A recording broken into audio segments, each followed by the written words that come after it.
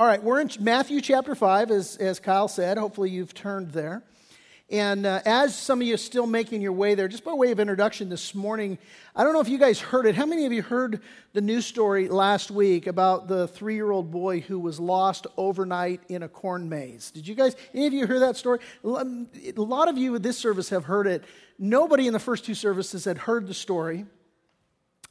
A kid, mom and dad, took their kids to this corn maze in Utah, and they forgot one of their kids overnight. Like 12 hours later.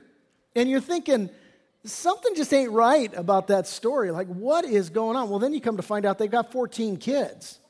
Like they just keeping their head above water is just like, so it starts to shed light on how that would happen. I don't know if they were reunited and everything's fine and social services is still checking out to make sure that there's nothing adverse there. But how many of you have ever lost a kid? Like, just misplaced one of your children? That's unsettling, right? I remember my son, when he was 2 years old, he thought it would be a great idea to hide in the clothing rack in a department store. And we could not find him, and he thought it was the funniest thing in the world until we found him. And then he knew there wasn't nothing funny about it. But, oh my gosh. Now, if that's ever happened to you, or if you can sympathize, you begin to have an idea of a father's heart for the lost, right? And when we read the Bible, what we come to find out is that God has a heart for his lost kids as well. Sometimes, we have this thought of God that he's an angry God, that he's looking to punish us or whatever. That's not the heart of God at all. The Bible says that God so loved the world, he gave his only begotten Son. Whosoever would believe in him would not perish but have everlasting life.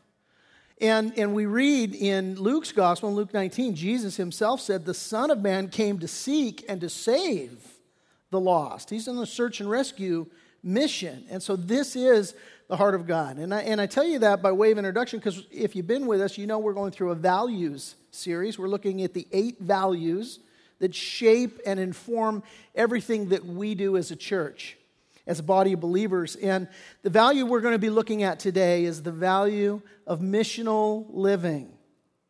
We live out here at Reliance Church a genuine faith, and we intentionally share that faith with others. Why? Well, listen, because Jesus commands it.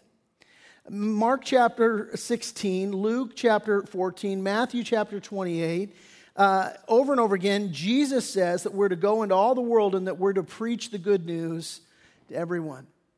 Which brings us here to Matthew chapter 5. And what we have here in the beginning of Matthew chapter 5 and into chapter 6 actually is a very famous sermon. It's called the Sermon on the Mount.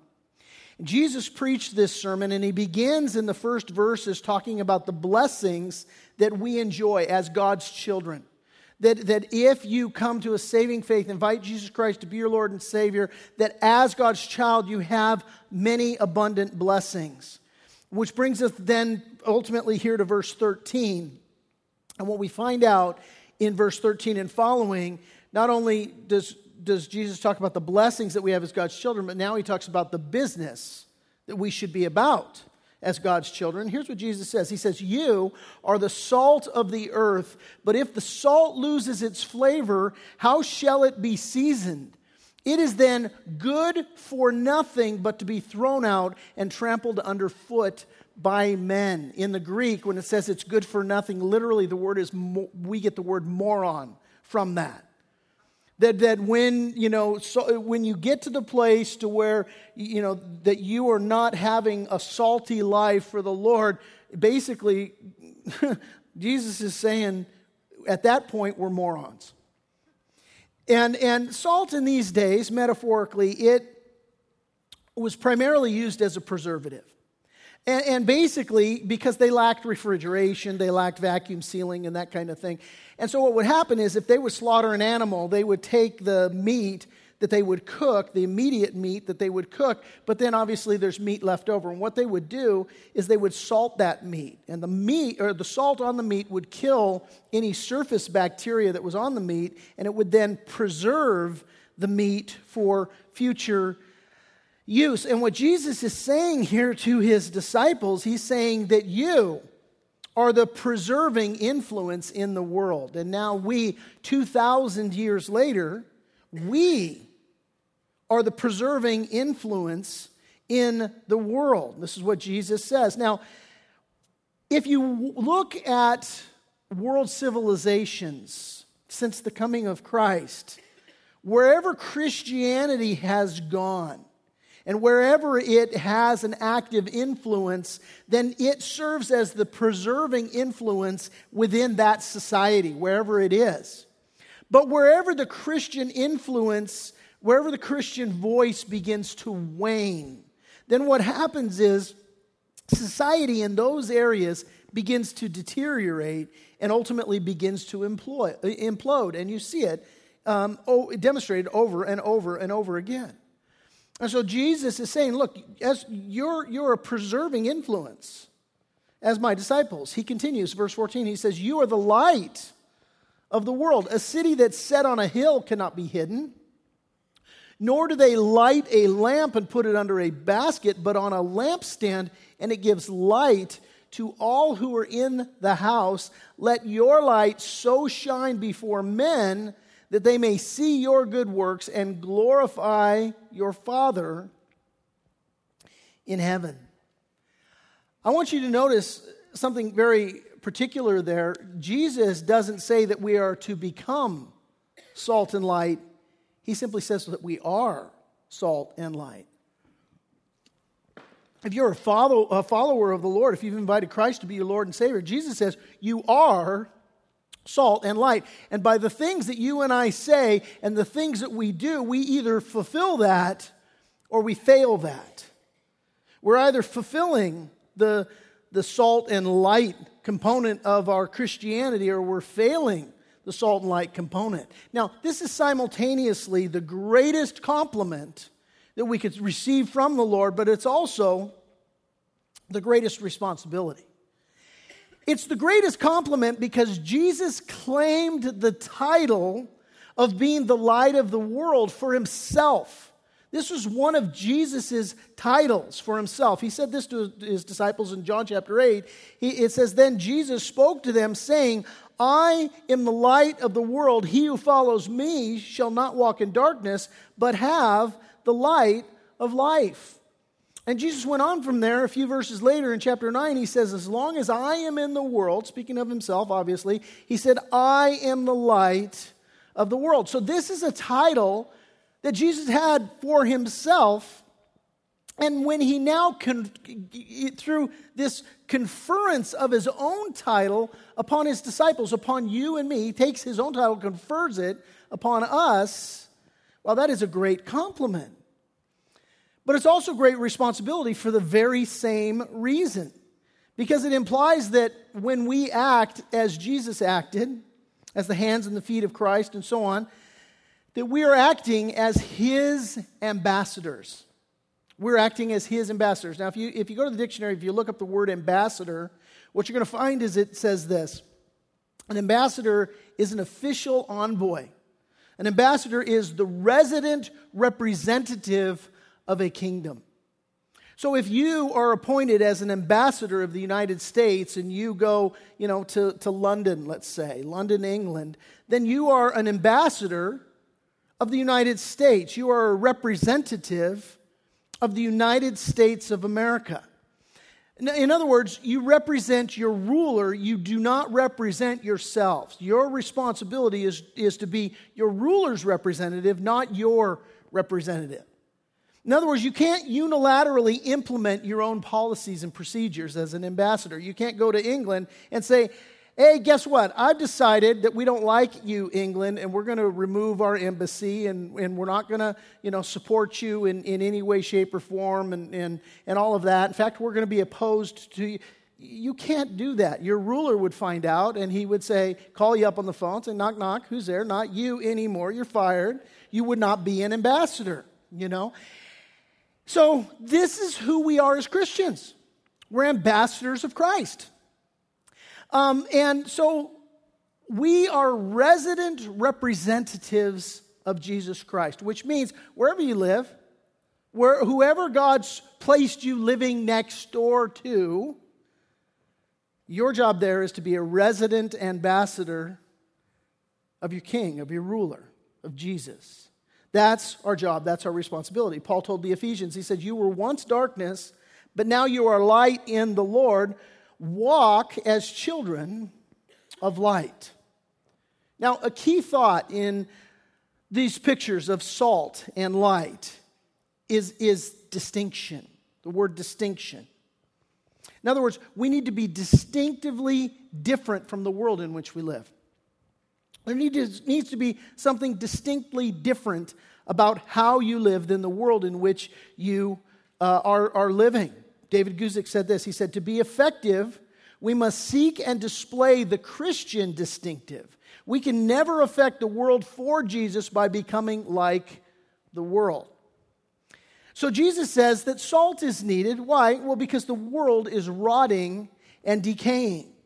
And if our Christianity is also rotting and decaying, then our witness isn't going to be any good.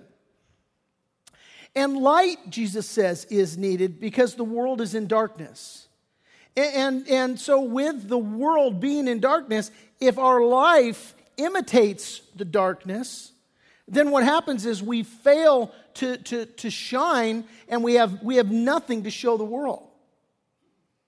I had a friend of mine, we went to the same high school. He was a year behind me, and I never met him in high school.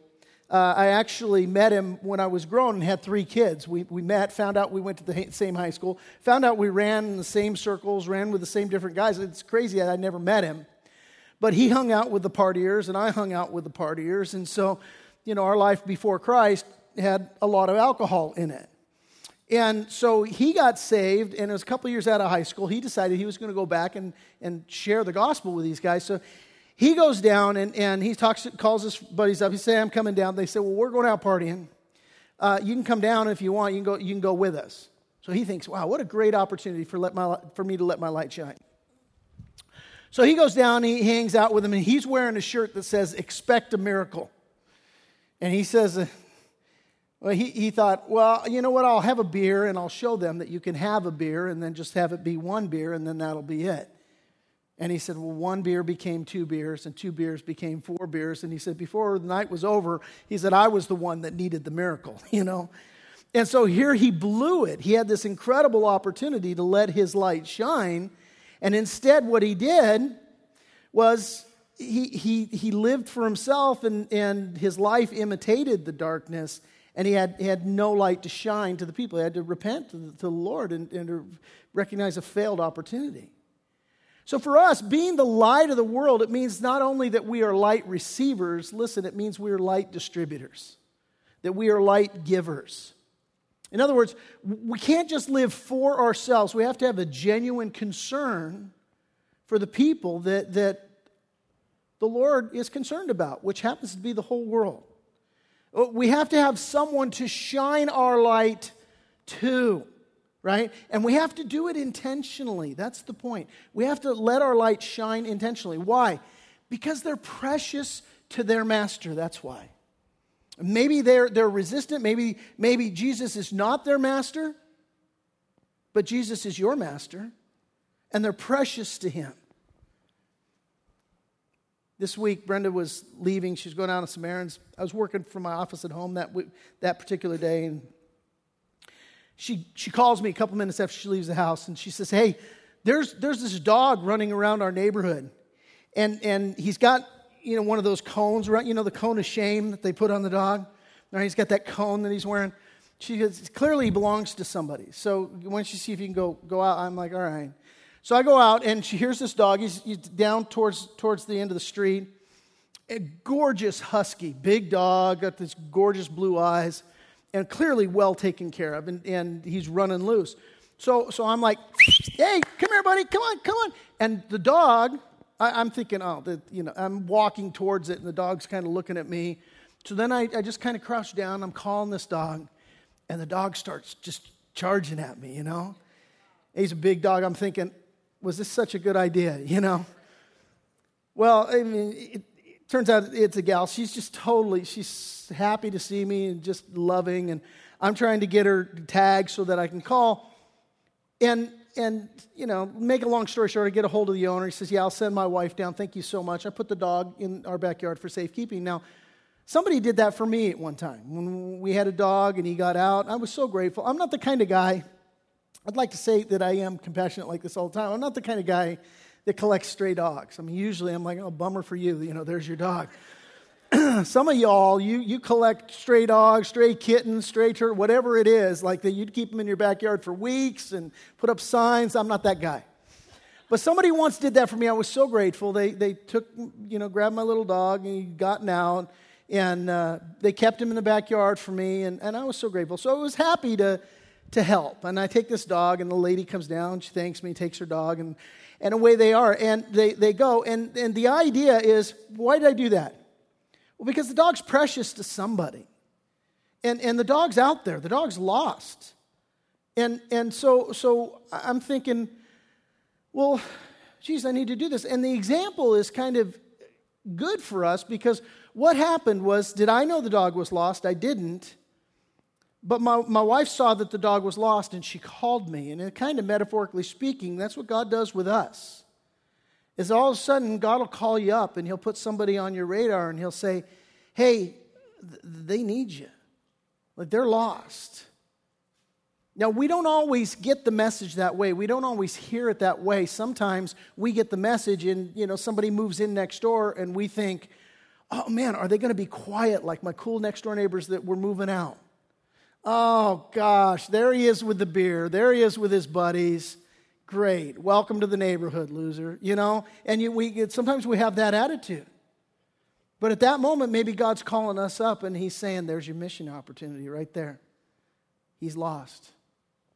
Would you help me find him? Like, man, that. And listen, when we do that, we're simply joining Jesus in the work that he's already doing. Jesus is already at work doing this. Listen to what Tim Keller said. He said, God does not merely send the church in mission. God already is in mission, and the church must join him.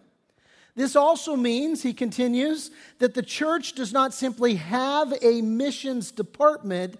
It should wholly exist to be a mission. What that means is that you are our missions department, Reliance Church. Right here, I'm looking at our missions department. We exist to be a mission. We exist to be on mission. Ed Stetzer, in his book, Planting Missional Churches, he says this: missional living is rooted in the triune sending God. The fact that God is a sender is connected with the very existence of the church. Now, we see an example of this. We see this reflected. John chapter 20, verses 21 and 22. We read this. Jesus said to them, peace to you, as the Father has sent me. There's a missional commission, right? The Father sent Jesus on mission. It's been said that God has only one Son, and his Son was a missionary. And so there's a missional commission. As the Father has sent me, I also, Jesus says, send you. Missional commission. You say, well, he said that speaking to his disciples. Yes, he did. And by implication, to you and me as his disciples as well. And when he had said this, he breathed on them and said to them, receive the Holy Spirit. And so what we see here is we see the Trinity. We see Father, Son, and Holy Spirit all working together, all acting together as senders. That's important. The Father sent and empowered Jesus missionally. Jesus now sends and empowers us missionally. And we need to understand that this is fundamental to who God is. He's a missional God. And so missional living for us, it's not optional. It's not like you can go, you know what, I'm not into missions. Yeah, you are. Because your Father is a missional God. And your salvation is missionally rooted and grounded. And your service to God, which is required of all of us. The Son of Man came not to be served, but to serve, give his life as a ransom for many. And that's required for all of us. We'll look at that next week. It's missional. So it's not optional for us. And by the way, it's not incidental. It's not like, oh yeah, fine, I'll be missional when it's convenient for me. No, you can't participate in Christ without participating in His mission to the world. And missional living doesn't just happen by chance, but it happens intentionally. We have to be very intentional about living a missional life. Jesus illustrates, by the way, the intentional aspect of our missional living by using this illustration of a lampstand. What is a lampstand? What is its purpose? Its purpose is to broadcast light so that we can see. And Jesus says, you take a lampstand, you don't put it under a basket, right? You light this lamp and you put it up on a lampstand so that it elevates the light, so that it broadcasts the light as far as it possibly can. And the same way, we need to look for ways to let our light shine in greater and in broader ways. Why? Because that's why we were created, to be missional in how we let our light shine. We need to be like that city that's set on a hill. Charles Spurgeon said this. He said, "The object of our shining is not that men may see how good we are, nor even see us at all, but that they may see grace in us and God in us, and that would cause them to cry, 'What a Father these people must have.'" Then he makes this observation. He says, is not this the first time in the New Testament that God is called our Father? And it is. This is the first time Jesus calls God our Father. And Charles Spurgeon said, is it not significant that the first time it peeps out that God is our Father should be when men are seeing the good works of His children? I love that quote. God our Father is a missional God, and we, His children, are missional, and that is the mandate. And so biblically, here's what we see. We see that God the Father enacted missional living. We see that Jesus Christ embodied missional living. We see that the Holy Spirit empowers missional living. And we see that God's children, you and me, we now have the duty to exercise missional living, which brings me to my final point. Culture is the context in which we execute missional living. Our culture is the context in which we execute missional living. In other words, missional living does not happen inside the church. It happens outside the church. Happens outside the Christian bubble, okay? The idea is, we Christians, we're good at this. We get together and it's us four and no more, and we're gonna gather and we're gonna push the world out, and we're just gonna have our little safe space, and we're all gonna do this together, and we're all gonna do that together, and we're all gonna do this together. And you go, wait, hold on, isn't that biblical? Doesn't the Bible say that bad company corrupts good character? Yes, it does, but it also says that we're to be salt and light to a lost world. Engaging culture is the key component to being a missional Christian. Engaging your culture in which you live. It's a key component to missional living. The Christian bubble needs to be burst. Yes, we need to spend time together as Christians. Yes, we need to spur one another on towards love and good deeds. But it's an equipping so that we can fulfill our calling. And part of our calling for every single person is that we would live out in the community and we would live missionally, live oriented to those who are going to hell. One pastor, in preaching his message, he said there's millions of people going to hell, and many of you guys don't give a damn about it. And then he just let that sit there, and he said, and what I'm most concerned, as he continued, is that many of you are more concerned that I, your pastor, just said the word damn than you are the millions of people that are going to hell. Now, I'm not saying that about you guys, but here's what I am saying. I'm saying that all of us need to understand that missional living is of utmost priority, and we need to take it seriously. And none of us is immune to it. We are all going to give an account to the Lord for the people that He's placed in our path and who He has, as Brenda called me, said, hey, this dog's out here, you need to get him. For the people the Lord has called, say, hey, this person's out here, he's lost, you need to go after him. We need to take time to understand people, their needs, their desires, their hopes, their dreams, their fears. We need to live in relationship with the people of our community. Let me ask you some tough questions. Do you know your neighbors? Do you know them by name? Do you have any non-Christian friends that you reach out to? See, these are the things we need to take a walk with. Years ago, I lived next door to a guy, and we lived next door to this guy for many years.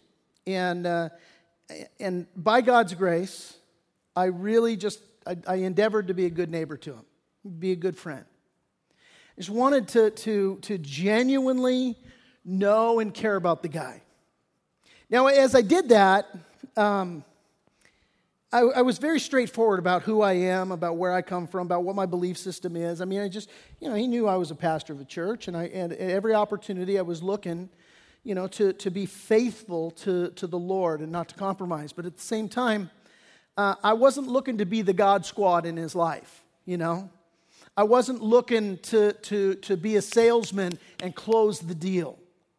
And so I was just trying to love the guy and get to know him. Help him every once in a while. If he has something going on, hey, you need help with that or whatever, just what friends try to do.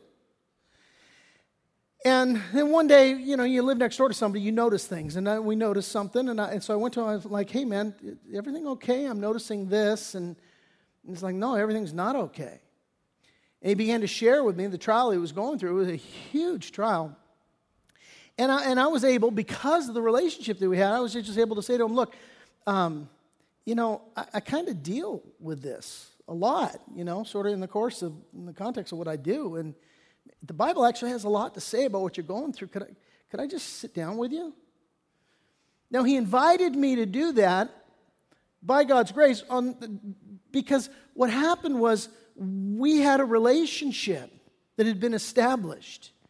And it wasn't that our encounters were, me trying to broker some sale and to close some deal. It was just me trying to love this guy. This is the thing that we need to do. We need to take the time to get to know people's needs and desires and their hopes and dreams and so on, and doing what we can just to reach out to them. Not try to close a sale. Now, conversely, I had a guy I used to work with years ago, and I ran into him. We both were bringing patients into the ER. I was a paramedic in one fire department. He was a paramedic in another one. We hadn't seen each other in maybe 10 years. We bumped into each other like, whoa, dude, how are you? So we're talking, and he says, how are you? I said, I'm good, man. My wife and I, we just had our third child. He said, that's so great. Hey, me and my wife, we'd love to come out and see your new kid. I said, man, that would be so good. So we set up a time for him to come over to the house. He shows up alone, and I kid you not, the guy tried to sell me Amway. Now, I got nothing against Amway. If you sell Amway, great. But don't be like this guy. Because then what happened, the whole thing about, oh, hey, how are you doing? And the glad handing, and oh, we'd love to come see your baby. No, you wouldn't. You would love to come have me buy some Amway from you and spend some money. And some people are Christians like this. And they're just constantly looking to close the deal, man, and just get another Christian mark on the whatever. God help me. It's third service. Man, we have a duty as Christians to contend for the faith, certainly. Don't misunderstand me. I'm not saying that we compromise. I'm not saying that we throw out the faith. I'm not saying that we are abandoning the things that make us Christian and the responsibilities that we have. I mean, Jude 1:3 says we're to contend earnestly for the faith which was once for all delivered to the saints. That's for sure. But what it means is, look, we stay faithful to Jesus. We don't compromise his message. But at the same time, we are genuinely concerned about other people. Just taking the time to love them and be involved in their lives and so on. So critically important. But apart from engaging our culture relationally like that, then what happens is when we contend for the faith, it's just going to fall on deaf ears. right? So important that we do this. This year, in years past, we've done Halloween outreaches, big carnivals, spend $10,000 on some Halloween alternative outreach. And what we came to realize as we were looking at, we're like, in all the years that we were doing it, one person came to know the Lord.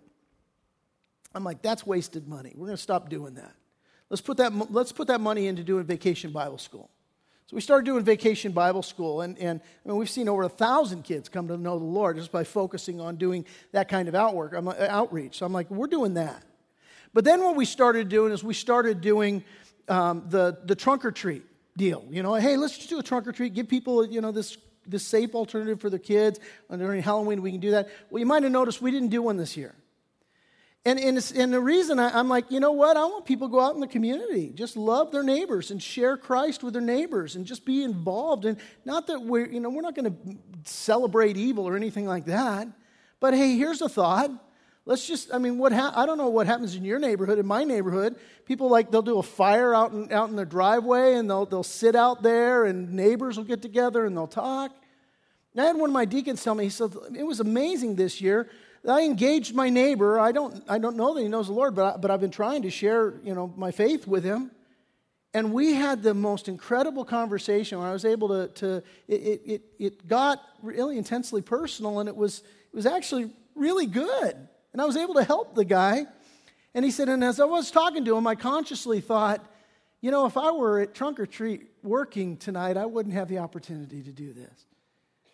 That's the kind of thing we're talking about. We just want to be Christians in where God's put us and let our light shine and love people and minister to them. That's what the body of Christ is supposed to be about. Our young adults this year on Halloween, they meet in a house in Harveston. And they decided, hey, we're going to reach out to our community. And so that's what they did. They all met at that house, and then on Halloween, as people came by, they're passing out candy, and they're doing games for the kids and stuff, and they're inviting people to church and having the opportunity to share their faith. It was awesome. Man, all the testimonies coming back and the pictures and so on. That's what we want. That's the kind of stuff. Next year, we'll encourage all of our home fellowships. Hey, you want to do something on Halloween? Get together, do something there. We encourage you, go get to know your neighbors, share the love of Jesus with them. Tell the kids that are coming that Jesus loves them. Reach out to their community. This is what we don't need plans and programs and all that stuff. We just need to be the body of Christ that has a missional attitude, missional heart. Just want to be the hands and feet of Jesus, man. Now, engaging culture in the way that I'm talking to, it's often referred to as contextualization. Big fancy word, contextualization. Here's what it means. It means just using what the Apostle Paul called the means. Here's what Paul said to the Corinthians. He said, I have become all things to all men that I might, here it is, by all means, save some. Now this I do, he said, for the gospel's sake, that I may be a partaker of it with you. In other words, listen, the idea of contextualization is simply this, that we show people how the gospel is relevant to their actual lives. That we show people how the gospel is relevant to their actual life. Now, if I'm going to show somebody how the gospel is relevant to their actual life, doesn't it stand to reason that I actually have an idea of what their actual life is? In other words, I can't just show up and say, hey, God Squad here, and let me close the deal and tell you all about Jesus. No, I need to know about your life, right? I need to know about your actual life. And then in the process, contextualization is I say, here's how the gospel is relevant to your life. And notice I say how the gospel is relevant to their life. I'm not saying, that how we make the gospel relevant to their life. No, you don't make the gospel relevant to somebody's life. It is relevant to people's life. Let me give you an example. Unless you've lived under a rock, you know about the current news story with Harvey Weinstein, right? The guy's accused of sexually assaulting a number of people, and now people are feeling emboldened because it's come to light and so many people are stepping forward, that many more people are stepping forward to say, yeah, that happened to me too. And tragically, this is the age that we live in. And it illustrates the fact that there are many victims of abuse and assault. We've got men, women, children who've been sexually abused, who've been violently assaulted, people who've been raped, people who've been molested. Maybe that describes you. Statistically, it does. Now, maybe you've got an unsaved neighbor or friend who's struggling with this, who's really deeply wounded, scarred, because they themselves are a victim of abuse in some of these areas that I've talked about. Let me ask you a question. How is the gospel relevant to them? How do you contextualize the gospel for them in their situation? Well, here's the truth. Listen, the gospel message is that Jesus, God in the flesh, was himself assaulted, he was abused, he was beaten, and he was murdered. And Hebrews 4:15 tells us that Jesus understands our weaknesses because he faced all the same testings that we do, yet he did not sin. And the good news for these victims in our day is that we worship a God who himself identifies not just with specific suffering, but he identifies with their specific suffering. And not only does he identify with them, but the Bible says that God, he covers their shame. The Bible says that God cleanses their sin, that he makes them clean and righteous in his sight, that he gives them a new name, that he gives them a new identity. Listen, no longer, the Bible teaches, no longer are they defined by what their abusers did to them. No, they're now defined by what Jesus did for them on the cross. No other religion, no other belief system, no other philosophy offers a God like that. And people are starving to hear that good news. And you tell them this context. You say, look, this that I've just described, Jesus is revealed through you. That's how it happens. This light is revealed through you. Just letting your light shine. Just taking the time to hear somebody's story and to put their story in the context of God's story. To where you say, yes, this happened to you. And my Lord and Savior, it happened to him. And here's what that can mean for you.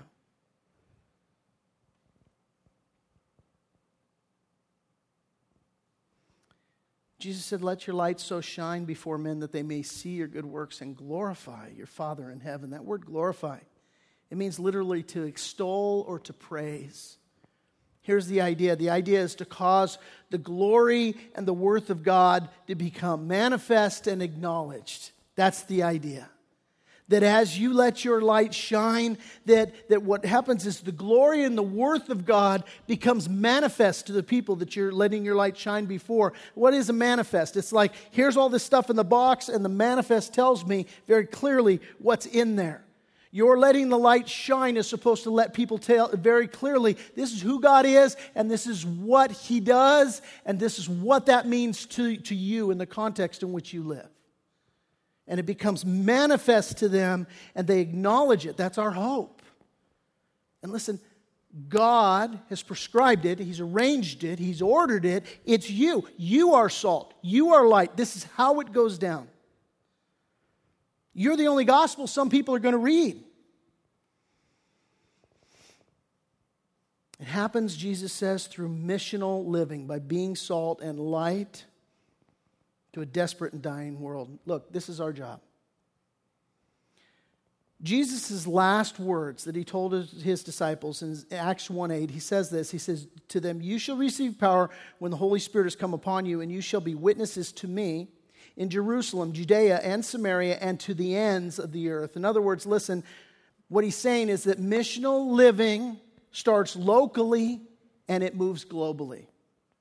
Jerusalem, Judea, Samaria, to the ends of the earth. You look at a map, it's like, this is where we live in Jerusalem. And the next town outward, Judea, Samaria, then to the ends of the earth. This is how it works in our lives.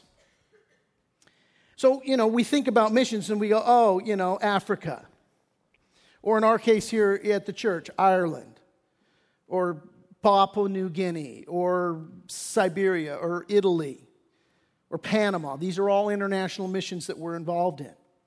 And so you think that. Yes, it is that, but it's so much more than that. And for you, my question is, how's your Jerusalem look? What kind of a witness are you being? How are you living missionally where you're at? What people has God placed in your circle of influence? What people has God called you on the phone, metaphorically speaking, and said, hey, this person's in your neighborhood, they're lost? And so this is our application of this value this week. We want you to intentionally engage culture for Jesus through the way you missionally live your life.